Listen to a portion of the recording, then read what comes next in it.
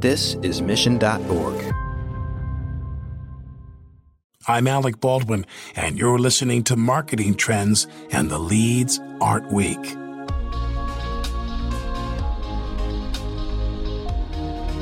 Sometimes marketers can be too nice or too respectful or honestly just not bold enough to either go wild or just say no. After all, the primary goal of any marketing team is to serve the client's best interests. But what if what the client is asking you to do is wrong or just too vanilla? Sometimes the answer is to have the courage to think outside the box. I love crazy ideas. The crazier the idea, the better. That's where true marketing genius comes from, is the crazy things where you go, well, what if we could? And then let's figure out how we do it. We live in a world today where there's very little you can do besides posting something inappropriate on social media that can't be taken back and that you can't stop from a digital perspective. So you have a lot of flexibility to test out ideas, to come up with a concept, run with it, and see if it works. Stephanie Cox has made a career in thinking outside of the traditional marketing constraints. What others might perceive as an obstacle, she tackles head on. She is a modern-day marketer with a no-holds-barred, just-get-it-done mentality, and she joined Marketing Trends to discuss her role as VP of Sales and Marketing at Lumavate, a company that is helping marketers create apps using low code.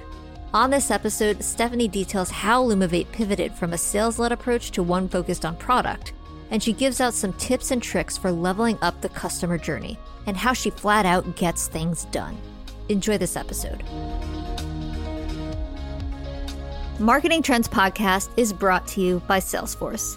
We bring marketing and engagement together.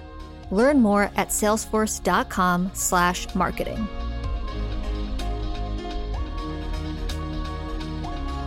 Welcome to Marketing Trends. I'm Ian Faison, host of Marketing Trends, and today we are joined by special guest, Stephanie. How are you?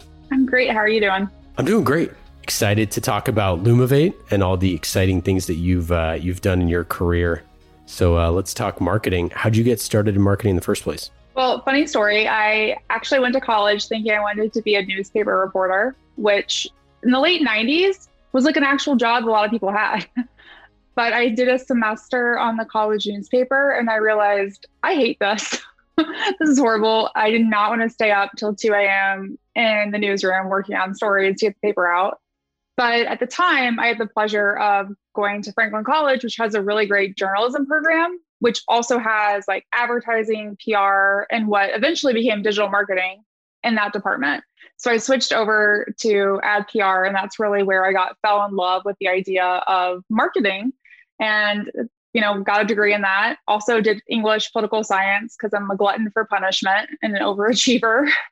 And then started out my first job at a customer experience company doing brand marketing for them. And looking back, I am flabbergasted at like how much cool stuff I got to do at like 23 there, because they let me redo their entire brand, like their entire brand design, their messaging and everything. And now I'm just like, that was kind of crazy. They put that much faith in me, but here we are. And you have an interesting stop at Salesforce, who's our amazing sponsor of the show as well.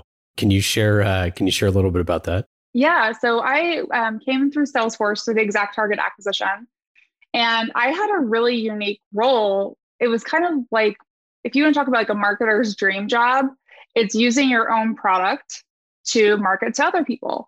I like to call it drinking your own champagne. And that's what I got to do. So I got to use and run the team that used the Marketing Cloud to market to other Marketing Cloud prospects and customers. So cool stuff that you might see at South by Southwest, where we, connected Radian6 at the time, the social monitoring platform, to email and your Fitbit, and sent you daily email updates with where you were on the leaderboard at South by and what was being talked about your brand. Like, that's the cool stuff that my team would do.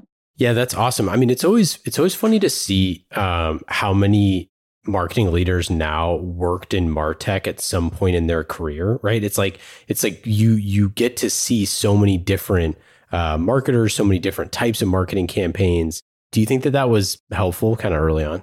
It really was. And I think part of the reason is, like you just mentioned, exposure to all those things, but also, when I was at ExactTarget and Salesforce, I got to meet marketers from so many different brands. So not only was I exposed to what we were doing, but I was exposed to what they were doing as well. And it really is one of the best training grounds in the entire world. When people ask me, where do you feel like you grew the most in your career? Every single time I will tell them it's from that experience, because I got to do things that I never would have imagined doing. I got to have, we used to call them +1 projects, where you would have a project that is outside of your current role of responsibilities. And, one of mine was helping do the go-to-market launch for Journey Builder, which is a huge product of the Salesforce Marketing Cloud that's still used by hundreds, if not thousands of marketers today. So flash forward to today, you are the head of marketing and sales at Lumavate. Tell us about that role. Yeah, so I came in to lead the marketing team, and that was about 4 years ago. And then about 2 years into being my time at Lumavate, they asked me to take over sales, and that happened pretty quickly.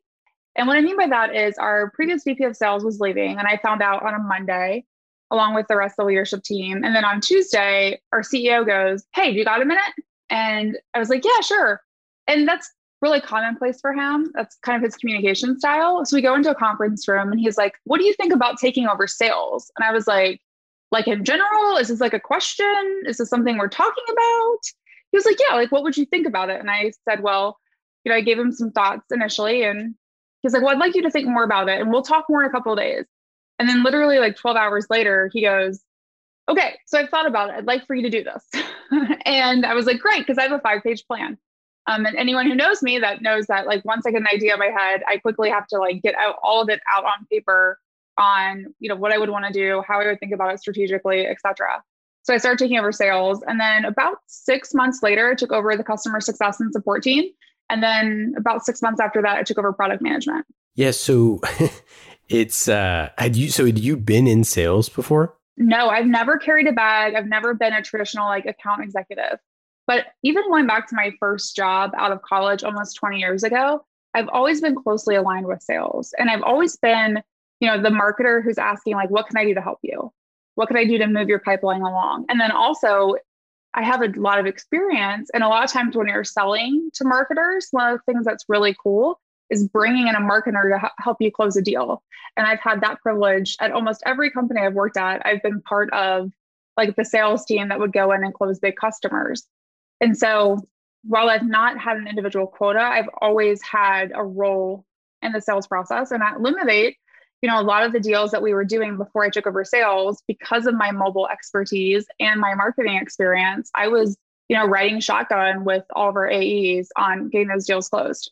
So Lumavate, really interesting company, low-code mobile app platform for marketers. Can you share more about the company and what you all do for your customers? Yeah. So really the fundamental problem in the industry that we see is that marketers are often held back in certain channels because they can't, for instance, mobile apps being one of them, they can't build their own app without necessarily involving IT or development shop. They have to build it for iOS and Android, and then they probably want a web experience. And so by the time you start laying all that out and you think about the time and the resources, the financial investment needed, oftentimes it becomes astronomical and something that's not feasible to do. And as a marketer, that you need things done yesterday. I can't tell you how many times I've said that. When did you need it? Well, yesterday. So we need to move fast, and we need a technology that enables us to do that. And that's really the problem we're trying to solve, is we believe marketers should be able to build mobile apps. And we think of them a little bit differently than native mobile apps. And I'll tell you more about that in a second. On their own, and they should be able to whiteboard out an idea in the morning and build it that afternoon and get it launched. And it should be available across any channel, any form factor, any device, and you should be able to update it instantaneously. So what we enable you to do is to go in to our studio and assemble an app using our library of different components and features and get that published and out in the wild as quickly as you want. And we happen to deliver all of our apps as progressive web apps, which is a technology that's been out for a little over 5 years now, started by Google. And it really is the best of native mobile and the web together. So it gives you that app-like experience. It looks and feels like an app, but it's delivered on the web. So you bypass the app store.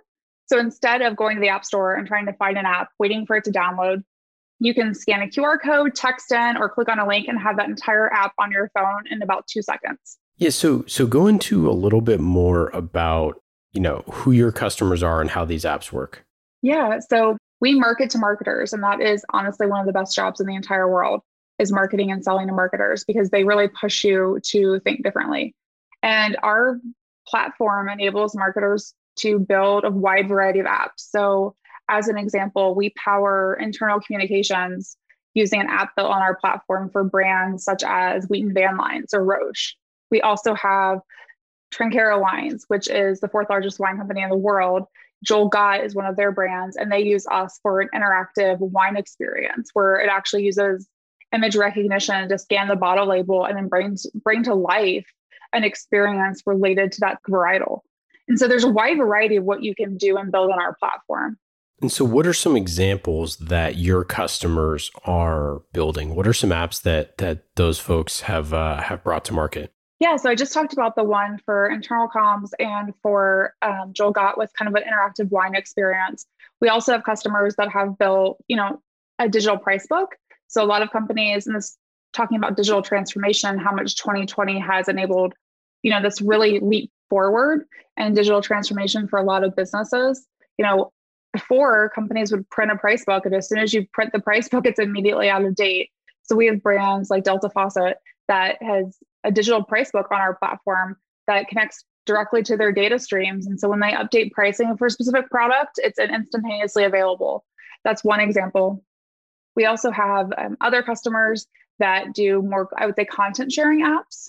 So where they might provide financial services and they want to share resources on how to think about student loans, how to think about applying for a mortgage, being able to chat directly with a support rep or a financial consultant, or some other examples. Yeah, it's so funny to see all of the different kind of like low code app needs that marketers have that are just something that, they could just kind of create and build something for themselves so quickly rather than trying to have to figure out, where to go buy that or get it off the shelf or swipe a credit card or something like that.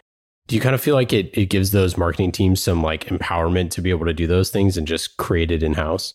It really does. But I think part of the challenge is so many marketers don't believe it's possible yet, right? We've spent, I've been in mobile since 2010. Back in the day, we're used to create Windows apps and BlackBerry apps. If I'm dating myself a little bit with that. But, a lot of people believe that you can't create a mobile app without hiring the Swift developers for iOS, without hiring a separate Android team.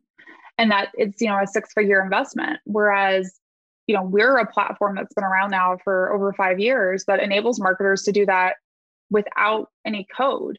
And I think what's crazy about it is it sounds crazy, right? When I talk to other marketers, especially people that have done mobile before, and I say, like, imagine if you could literally, sketch out an idea for an app and then build it in 3 hours. Like, they want to laugh because they've never been able to do that. They've never been able to see anything like that that's possible. And that's what we bring to market is we really are enabling you to dream it, build it, and publish it as quickly as you can move. And the great part is you can add to it as you go along, right? So in the past, a lot of times what marketers would do is they'd create these bloated native mobile apps because it was expensive to develop separate apps. Going through the App Store approval process for both, Google Play and the iOS App Store was just a pain. So what they would do is they would just keep sticking more and more in a single app and do smaller releases, or even worse, not do any updates to their app at all, which is very, very common. And, what we're saying and the way our platform works is you don't have to have everything in it at first. Go ahead and get it out there, launch it, and then you can continue to add to it, tweak it. It connects directly with Google Analytics. You can learn from it and make changes as quickly as you need to move for your business. Yeah, totally. I think there's also something, about that ability and teams to be able to create something like that, to just know that you have that capacity in your back pocket. That's really nice. And I think, marketers, some of us might not be, but I think a lot of us are control freaks and Yes. we want to just be able to make the thing that we want, right? No, we definitely are. I always tell my team when we think about, who's the type of marketer that is going to love our platform. I always say it's a real marketer, a marketer who asks forgiveness, not permission, who needs to move really fast, who needs to get work done, right? And yes, they can go through this formal process of doing it the way it's always been done, but they realize the business needs have to move at a speed that's faster than that. And I think to your point, we're all to some extent control freaks, and we want to be able to control our own destiny and our own success. And the only way to do that sometimes is to have control over the technology that enables you. So are you drinking the champagne? Are you making some apps on the side? Oh, always. Well, that's what's really cool about this job, right? Is a couple of things. One, we get to use our own technology to market to, our customers and our prospects, right? So, when we did a ton of direct mail campaigns, we would always include QR codes and text ins for you to get an app. So if you were a manufacturer, we might send you a fun, money tree plan to talk about growing your business. And tied to that, when you scan the QR code, was an app that shows you how product registration would work and how you could tie that into an onboarding experience, right? So we always try and figure out ways to show you not just like who we are, and what we do, but how it could work for your brand. And then how easy it is once you get in our platform to do that yourself. And then I think the other part that's neat about it too is, when I have a cool idea personally, I can just hop on our platform and play around with it. Or my kids, I have twin 14-year-olds, and they're super interested in web technology and coding right now. And, if they want to get in and build an app, they can actually go on our website and build an app, right? We do enable everyone to build an app for free for life, which is, a relatively new thing for us, but that gives them the opportunity to experience it as well. And it makes them think that I'm a cooler mom, which is an added bonus. I mean, anytime you can be cooler in the eyes of your peers or children is definitely a win. Especially 14-year-olds. They don't think most parents are cool. That's true. That's true. So obviously this is scary for a lot of people, for a lot of marketers, is like making something like that. I think I would imagine that a barrier to entry is like, I've never built anything, or I've never done this, or, whatever, I never learned to code or whatever. How much do you deal with that objection? I think we deal with it as this can't be real, right? It's the first objection. Like you're saying all the problems that I faced before you can solve. So one, I think we deal with that objection to get started. The next objection that we really deal with is like, they don't know. So now they believe that our platform can do it, but they don't know how to do it. And what I mean by that is they know what the app should do. They don't know how to assemble it together. And not from using our platform, but how to, in their mind, like wireframe it out or design it, especially if they've never been part of that process and they've only been on the receiving end of the finished product. So what we've done is a couple of things. One, we have really detailed help content that helps them, a structured onboarding process when everyone comes on board. We do live training. On-demand training is great, and that is something, that is available. But I also find there's a lot of value in almost like office hours, being able to talk to a live person and ask them questions. And then in addition to, that, we're also doing things like most companies do, right? We have support, we have chat and product, and we're also getting ready to launch what we're calling the App Gallery, which is really a collection of, not all, but a wide variety of apps that you can build on our platform. And you'll be able to see exactly how to build them. You'll also be able to see a design gallery that's different page layout styles. So if like, this is what I'm trying to accomplish, I just don't know how I want it visually to look, you can actually swipe through it, see some examples, and then it tells you, what pieces were used to build that. So you could easily do that yourself. Yeah. When someone's like creating this, so I think I more or less understand, but so let's say, they're on the platform, they're trying to make, like an app that allows, maybe you're a retail company or something like that, and you want people to be able to do virtual try-ons of your sunglasses or whatever. And they want to create an app for that, and they want to try to do this in-house. So kind of walk me through the process of how that would work. Yeah. So really the way our platform works is we have pages, which I think everyone can understand, right? Your pages of an app. And then we have two other things that are part of our library, which are called components. And components are going to be visual elements. So that could be things such as, 3D images, button. It could be something simple as a button, different types of navigation styles, but it's really how the page is going to be visually laid out. And then the other piece that we have are called features. And features are going to be more of your integrations.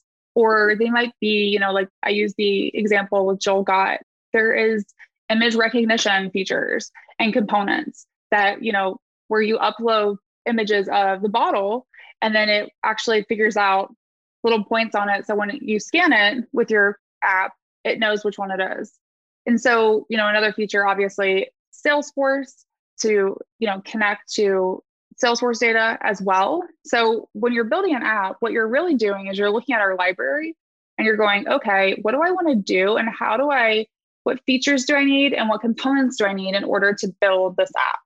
And so we're always coming out with new components and features for our library.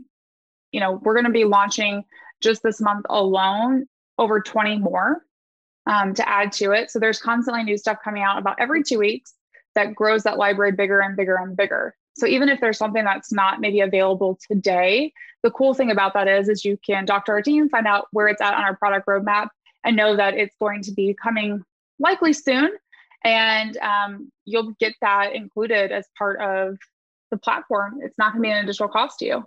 Yeah. So, and I want to talk about your go-to-market. Obviously, you have a freemium kind of version where you can get started for free. So, for our listeners, you could just go to lumavate.com and create an account and get started, and you get one published app. So, very low barrier to entry there. You can just get started and see how it works, which is pretty cool.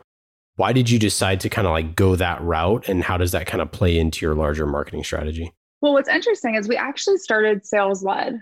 For the most part, most of our customers are mid-market and enterprise, and a sales led strategy when we were founded back in 2015 made a ton of sense. What we really started talking about 2 years ago was this idea of going to product led, and not a complete move over to product led where we kind of sunset a sales led strategy, but almost more as really starting to think about it being, the primary channel that drives most of our accounts in the door the first time. And then sales really works more to grow the accounts versus necessarily find the new logos. And that took us about, I would say, 18 months of discussion to really kind of come to alignment on. And we started working on that shift. And it's a big shift. If you've never gone from sales led to product led, let me tell you, it is much easier to start product led than it is to switch, because your product's probably not built for a sales led strategy. Ours wasn't. A product led strategy. Ours definitely wasn't. We weren't built for auto provisioning. We weren't built for people to guide themselves through the onboarding process, because in the past, sales would do it, or our customer success team. So we actually spent part of 2020 rewriting our entire product and getting that ready for product led. And that has a ton of just changes to how we think about stuff. In the past, we had SDRs that would focus on, outbound and inbound, but, a lot of outbound efforts driving meetings for our AEs. And they would use a combination of email, calls, video, direct mail. And now we don't have any SDRs. Instead, what we're doing is using PLG almost as our new SDR funnel in a lot of ways. PLG is how we get people into the platform for the first time. They're showing a high level of interest. And, those people are segmented based on their propensity to upgrade to a paid plan. We do have, as you mentioned, our free offering where you can build an app for free for life. It does have some limited functionality. So it's just components and not features. And it's hosted on our domain. But we do have, paid plans that start as low as $1,000 a year for you to get on your own domain if you want to. So there's lots of flexibility, I think, to it, but it is a big transition for us. Yeah, that's incredible. That's a really interesting look, because I think that you see a lot of people like, you look at like Slack, for example, or some of the enterprise organizations that were very, product led, freemium led, and then developed an enterprise go-to-market that have their own struggles in that way. But going from sales led to product led is a totally different animal. That's super fascinating. So where does sales enter into that conversation now? Yeah, so there's really two ways for us. The first way is, kind of the traditional way, which is they still have deals in their pipeline. They were working before we made this transition, and there's still accounts that they're going to go after from a more traditional sales-led process. It's just a smaller number than it was before. And then, what they're relying on PLG for is, and this is where the marketing team, and it's great that I get to oversee both because we're so closely aligned because of it. But the marketing team is, quickly segmenting all of our PLG accounts based on what we believe is propensity to upgrade to our different subscription offerings. And we start with customer success first, reaching out to people that have a higher likelihood to upgrade. And part of that reason is we want you to be successful. We don't want you to come across as we're trying to sell to you right away. We want you to be so excited about our platform, our technology, our people, and what's possible. And so that's why customer success is kind of the first outreach, in addition to all the stuff that's automated or in product. And then the sales team comes in when customer success has said like, okay, hey, here are some people that are well-positioned to upgrade, or they've asked these questions through support or in responses to calls that we've made. And now they're ready. We talked to them about the next thing is a standard plan, or the next thing is our professional plan. And while, customers can do that in product themselves and upgrade without talking to sales, some people still want to have that conversation, or they have they came in with one use case and they realize how much bigger our platform could let them be and let them do. So they want to have a bigger, more strategic conversation about how they could use us. Yeah, I would imagine that those type of like larger enterprise conversations where you're saying, okay, actually, maybe we need, 10, 15, 20 apps or something like that for, a huge company. Those levels of complexity, obviously you need someone who's more of a solutions oriented account manager or somebody like that.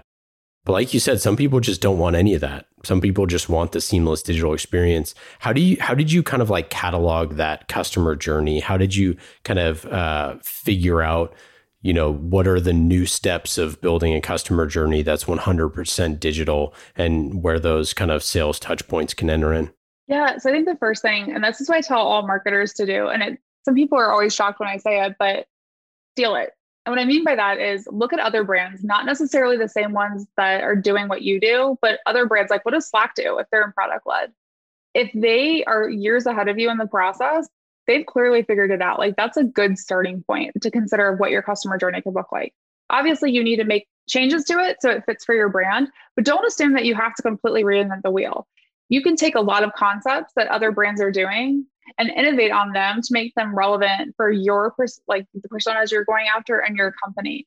And so that's really where we started. Is we took a lot of research around what other product-led growth companies were doing, what we liked about them, what we didn't like about them, what their customer experience looked like. And we used that as a starting point for developing our own. And then, moving forward after that launched, we've been focused on the data. So we collect an obscene amount of data, and different people on the team are responsible for different portions of it. And we have goals tied to different, what we believe are magic numbers that indicate success, our path towards success with this. And we're constantly using that data to improve on stuff because, we thought this onboarding series with, this cadence made a lot of sense. And we've learned that actually we see this dip here. So we need to move these other pieces up higher in the process if we want people to see them, right? And then we also still pay attention to what others are doing. Even earlier this week, I had someone on the team forward me a couple of onboarding emails that they got as part of PLG offerings for completely unrelated products and totally different industry, right? That they were checking out more for their personal use.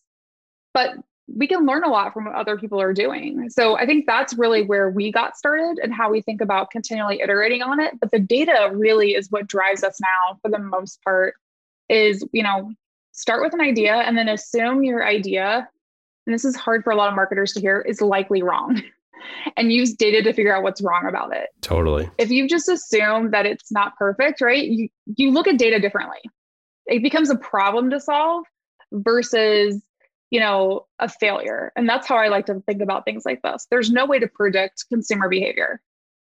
There is good assumptions, and then there's data to figure out what you need to tweak about those assumptions to make it better. Yeah, I couldn't agree more. I mean, I think that's one of the huge lessons. And I'm curious how, in terms of you challenging your assumptions, what were some of those things that you thought a product-led strategy would work? What were some of the things that you saw that you stole from others to develop those best practices? Yeah, so I think first one that we are continuing to steal from is just, we've always been very authentic in all of our messaging as a brand, and that continues. But I've seen so many people, transition away from these, I would say, polished, like studio-esque videos and like their onboarding series, and transition more to like a video that was clearly taken with someone's iPhone, like outside in their backyard, or, that feels very real. And, at first I thought when I started seeing that last year that was like a trend because of the pandemic and people were stuck at home, but I've continued to see it. And I think what I love about it is it feels real. It feels like a real person talking to you versus a faceless entity, which I think a lot of like overproduced content can feel like. So that's one idea that I think we're continuing to think about and steal from. And then the thing that surprised us that no one seems to talk a ton about with PLG, you'll hear stats around only a certain percentage of free account customers convert to paid, but you rarely hear people talk about how many people create accounts and then never sign into your product. Yeah. Right? Because that happens. It makes no sense. And it's super frustrating when you see that, because I'm like, you filled out the form, you got the email, you opened the email, but you never verified your email and signed in. Why not? Yeah, it's like there's something annoying in that. Not I'm not saying that way for Lumavate, but there's something annoying in that process where you just throw up your hands and you quit. What's funny is I feel like I do that all the time. I'll get to a certain point with something, and it's like there's one thing that it asks you for, or it does, or whatever it is, and you're just like, that's it, I'm done. Or maybe it was kind of a pain in the process. And again, I'm not saying this is you all, but it's like maybe the process was slightly more painful than you realize, the whole process. And then there's that one, piece where it's actually getting to do it. The other thing is I think that there's some interesting psychology exploration of people trying to, it's like buying the gym membership and never going. Yes. Right. It's like you took a step towards the thing that you want, but then it's actually doing the work. You're like, I don't know. It's 25th on my to-do list and I just never get around to it, Well, and what's interesting is we see it happen a lot when people create accounts at night. And this is a completely crazy hypothesis, but it's the only thing I can think of is I've done this before, just like you said. It's 10:30 at night. I have a problem. I'm looking for technology to solve it. And I'm sitting on my couch, probably watching, West Wing episodes or something while working. And I go fill out a free account and then I get distracted. I do something else and I totally forgot about it. And, the next morning it's buried in my email and I never even log in. So marketers have a lot going on. And I think sometimes we also compete for, even when they're super interested, keeping their attention literally 5 seconds later to get them to log in can be a challenge.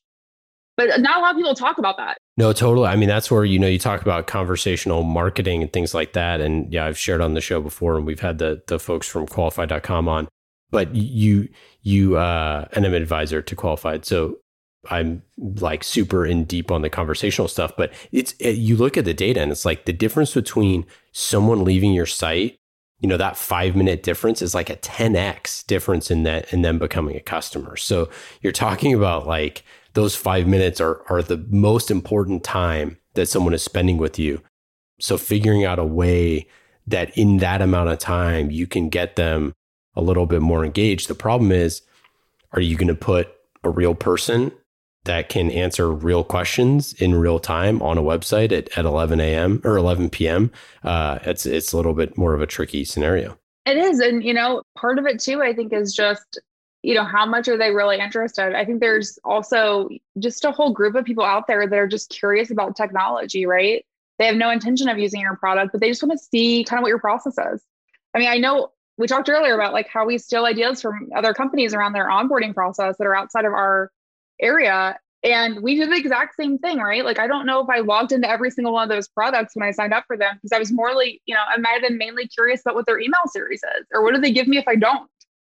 So I think that's something that you just have to be really aware of, and you have to, and it's a big change for product led. We're moving from sales led, is there are completely different behaviors than you're used to, and you can't explain all of them. And people that create free accounts don't always want to give you feedback. And so it's different than customers that are paying, who will always more than likely give you feedback about any issues they're seeing. So it's a different mindset you have to put yourself into. Yeah. And this, the salesperson can determine something like, oh, hey, they were just checking this out and they're actually going to do this next year, but they just wanted to start the process now or something like that. Or, oh, hey, they just had a baby. Or whatever it is, they can maybe some of those things are lies, potentially. But we always talk about the best salespeople are the ones who are, helping you make a decision that's in your best interest. And if it's not in your best interest, then they're like, hey, don't buy our stuff. But sometimes people need the nudge to say like, no, you're on the right track. Like it's, this is okay. And it's a lot harder to do that with a digital touch or with an autoresponder or something like that, because it just doesn't feel like there's a human being there that's like telling you like you're doing okay. Don't worry about it. Nope, I agree. I think that's part of the reason why it's so important to think about authentic ways that you can embed that into automated experiences. Like I said, whether that's like a video that you film with your iPhone, in your backyard or, whatever, but how can you embed that realness in something that is very digital when you can't put a real person and make them always available? So you have said that you ask for forgiveness, not permission. Yes. And as a marketer, that can be a double-edged sword, as we all know. So I'm curious, how do you structure that type of relationship with the people that you've worked with? Yeah. So I'll talk about it maybe like for myself and really, my boss, and then I'll talk about it for me as a leader separately. I always tell people, and I'm at this point in my career, not everyone is there, and I get that, where I know what I want to do, but I also know how I want to work.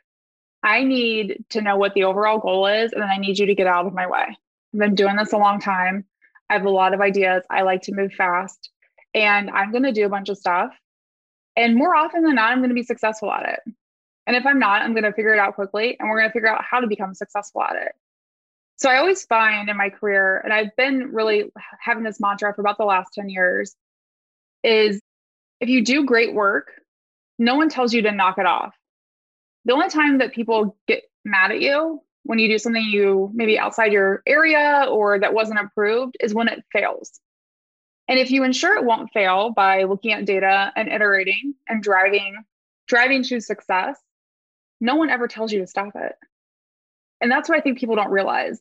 It's also why I've been able to take over different areas outside of marketing in my career, is I find problems that the business is having, and I used to politely bring them up and suggest solutions. And, in the past, when I was younger in my career, didn't necessarily see a lot of people take advantage of that.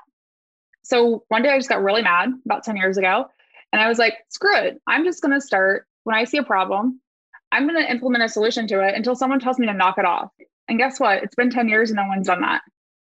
So I think that's how I think about it. I always tell people, when I interview for roles, this is how I operate. I move fast. I'm not going to ask you for permission to do anything. I'm also probably not going to apologize for it either. So if that's the case, if you like that, then we're going to be a great team.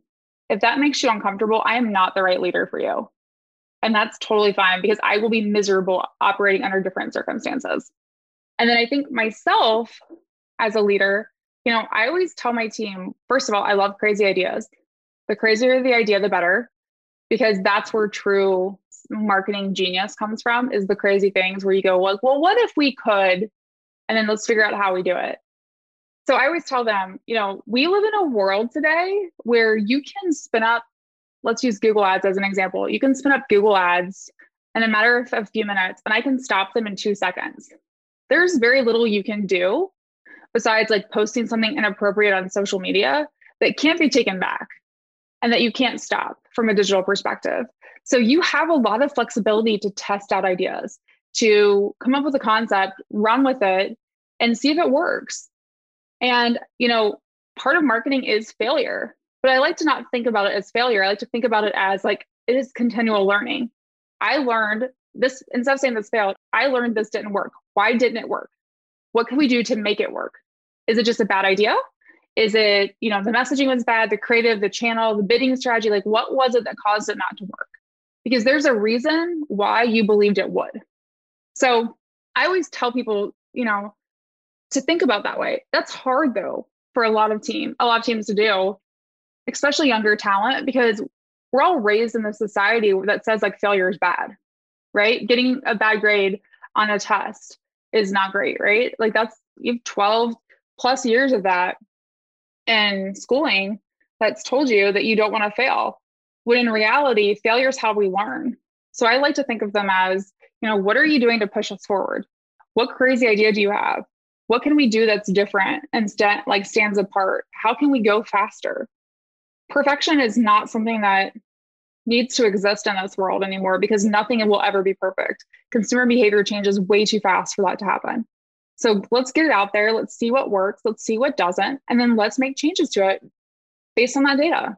Okay, let's get into our lightning round. These questions are fast and easy, just like marketing with Salesforce. You can go to salesforce.com/marketing to learn more. Discover marketing built on the world's #1 CRM. That is Salesforce.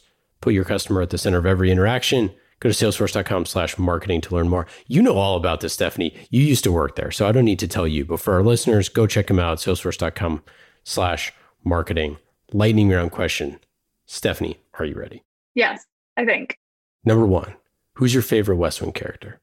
Oh my gosh. Oh, so many. I love Martin Sheen. I love everything about him as a president. I also love CJ Craig. She's probably, when I watched the show way back when it first came out, she was really my inspiration for a lot of things early on. What's the best thing to do in Indianapolis if you're there for one day? Oh, if you're there for one day, I would say normally, pre-COVID, we have a really amazing food scene that a lot of people are super surprised by. We have a lot of fantastic local chefs. So I would likely go down to Mass Ave and just eat all day.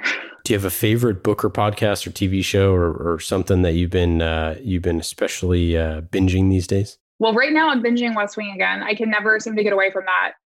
I am a big binge watcher. I love to rewatch old shows, especially since I have kids, and introduce them to the oldies, but I feel like the goodies. Also big obsessed with The Crown is another big one of mine lately. Do you have a favorite marketing campaign that you've done over the years? Yes. One of my favorite ones we ever did, it was actually back when I was at the Salesforce Marketing Cloud, and this was 2013 or 14. So a while ago, we did this direct mail piece to CMOs at large enterprise brands. And we actually did it as a video. So we recorded a video from one of the senior leaders at the Marketing Cloud and sent it out to everyone. And when you opened it, it was a personalized video to you that played as soon as you opened the package. And 7 years ago, that was like new. No one else was doing that. It was also super expensive at the time. I think we were paying like $60 per direct mail piece, which is crazy because right now, if you were to do the same concept, it's a lot cheaper. But it was our ability to deliver not just direct mail, but a highly personalized message like that was to you from a senior leader at the Marketing Cloud. So that was probably one of my favorite ones because it was so different. And I hadn't seen anyone do anything like that yet. Maybe your biggest learning experience from a marketing campaign? Oh, I don't know if we have enough time. I've learned so many different things. I think one of my biggest ones was really around making sure I have managed lots of teams that have been overseeing paid ad budgets, really making sure that the person that is running your paid ads knows the difference between all the different platforms and what's a daily budget versus an overall budget. Let's just say that I've had a person before not understand that and set our daily budget to be our monthly budget. And we didn't realize it for a couple of days. So that's great. That would be, I think, the best learning. And so that's one thing I always tell people is, here's the thing, that's not something anyone should ever get fired over. It's an honest mistake, but it's something that will like haunt me to this day. Whenever I talk to anyone about ads, I'm like, okay, you know the difference, right? Make sure you double check. That's pretty great. That is one of those. Well, I had my version of that was I shot a video series one time and it was this like super elaborate. It's actually a Dreamforce. And we shot this super elaborate video series and it wasn't super elaborate. It was pretty elaborate though. And because we had to coordinate so many different parts to get everybody in one place and we did all this crazy stuff. And the one thing I didn't do as the person running it was I didn't look in the camera. I just didn't look at the shot. And it's like so obvious. Like it's like, of course it's the thing you do. And I didn't look at it. And the shot had a mic in the shot. And so we lost all the footage for the campaign. It was absolutely brutal. And so, that's my version of look in the shot is check the ad budget to make sure it's your weekly, not your monthly or vice versa. What's your best piece of advice for a first-time head of marketing? Don't do what everyone tells you to do, which is be there 90 days before you have a plan. You should be, yes, you need to pay attention. Yes, you need to understand the business, but you can do all that within 30 days. The tenure of marketing leaders is so short these days. We're not given a ton of time to figure things out. You need to start making real progress within the first 30. I like that. What is one question that you never get asked that you wish you were asked more often? Oh, I love this question. I ask this on my show all the time too. So one question I'm not asked a ton about, but I'd love to talk more openly about is I actually had a brain tumor about 6.5 years ago. And a lot of people didn't know when it happened because when you tell people you have a brain tumor, they kind of look at you differently and they don't know what to say. And it's super awkward for like all people involved. But it's actually had a big impact on my life. Like I'm totally healthy now. And thankfully it was benign and I didn't have cancer, but it does take a while to recover from something like that. So I'd love for more people to feel like they could ask me about that, but also feel like they could share that if they're going through something similar, because I think there's this whole stigma around, if something's happening tied to your brain, whether that's something medical or something where you're struggling with, mental health issues like depression, as an example. I wish that more people could talk openly about that and feel like they could ask other people about it. Yeah, that's a great one. I totally agree. I mean, I think that there's just so many things that we're all going through at any given time. And it's like, there's just so many stigmas around it. I couldn't agree more. Well, Stephanie, this has been awesome.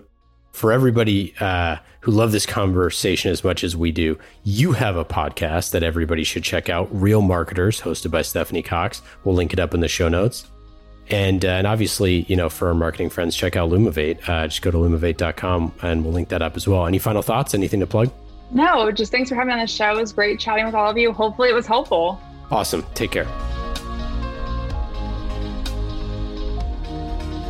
Marketing Trends Podcast is brought to you by Salesforce. Discover marketing built on the world's #1 CRM, Salesforce.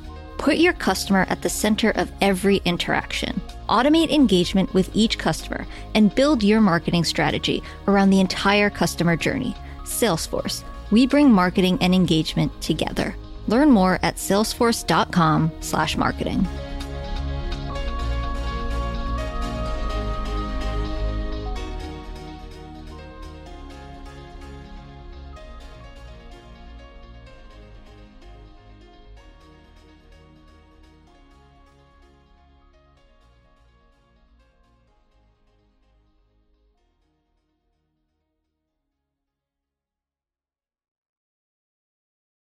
You have 8 seconds to make a connection or risk a click away onto the next topic. The difference lies in your ability to deliver relevant experiences to your audience across devices and across channels. But delivering on a really great experience is impossible without the right people and the right technology.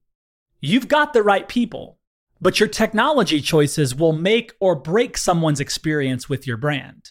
At the center of gravity of your digital experience, Brightspot Content Management System can deliver relevant content, personalized experiences, and cross-channel synergies to create unforgettable brand experiences, so you can be a bright spot in someone's day. Head over to brightspot.com/marketing trends to find out right now.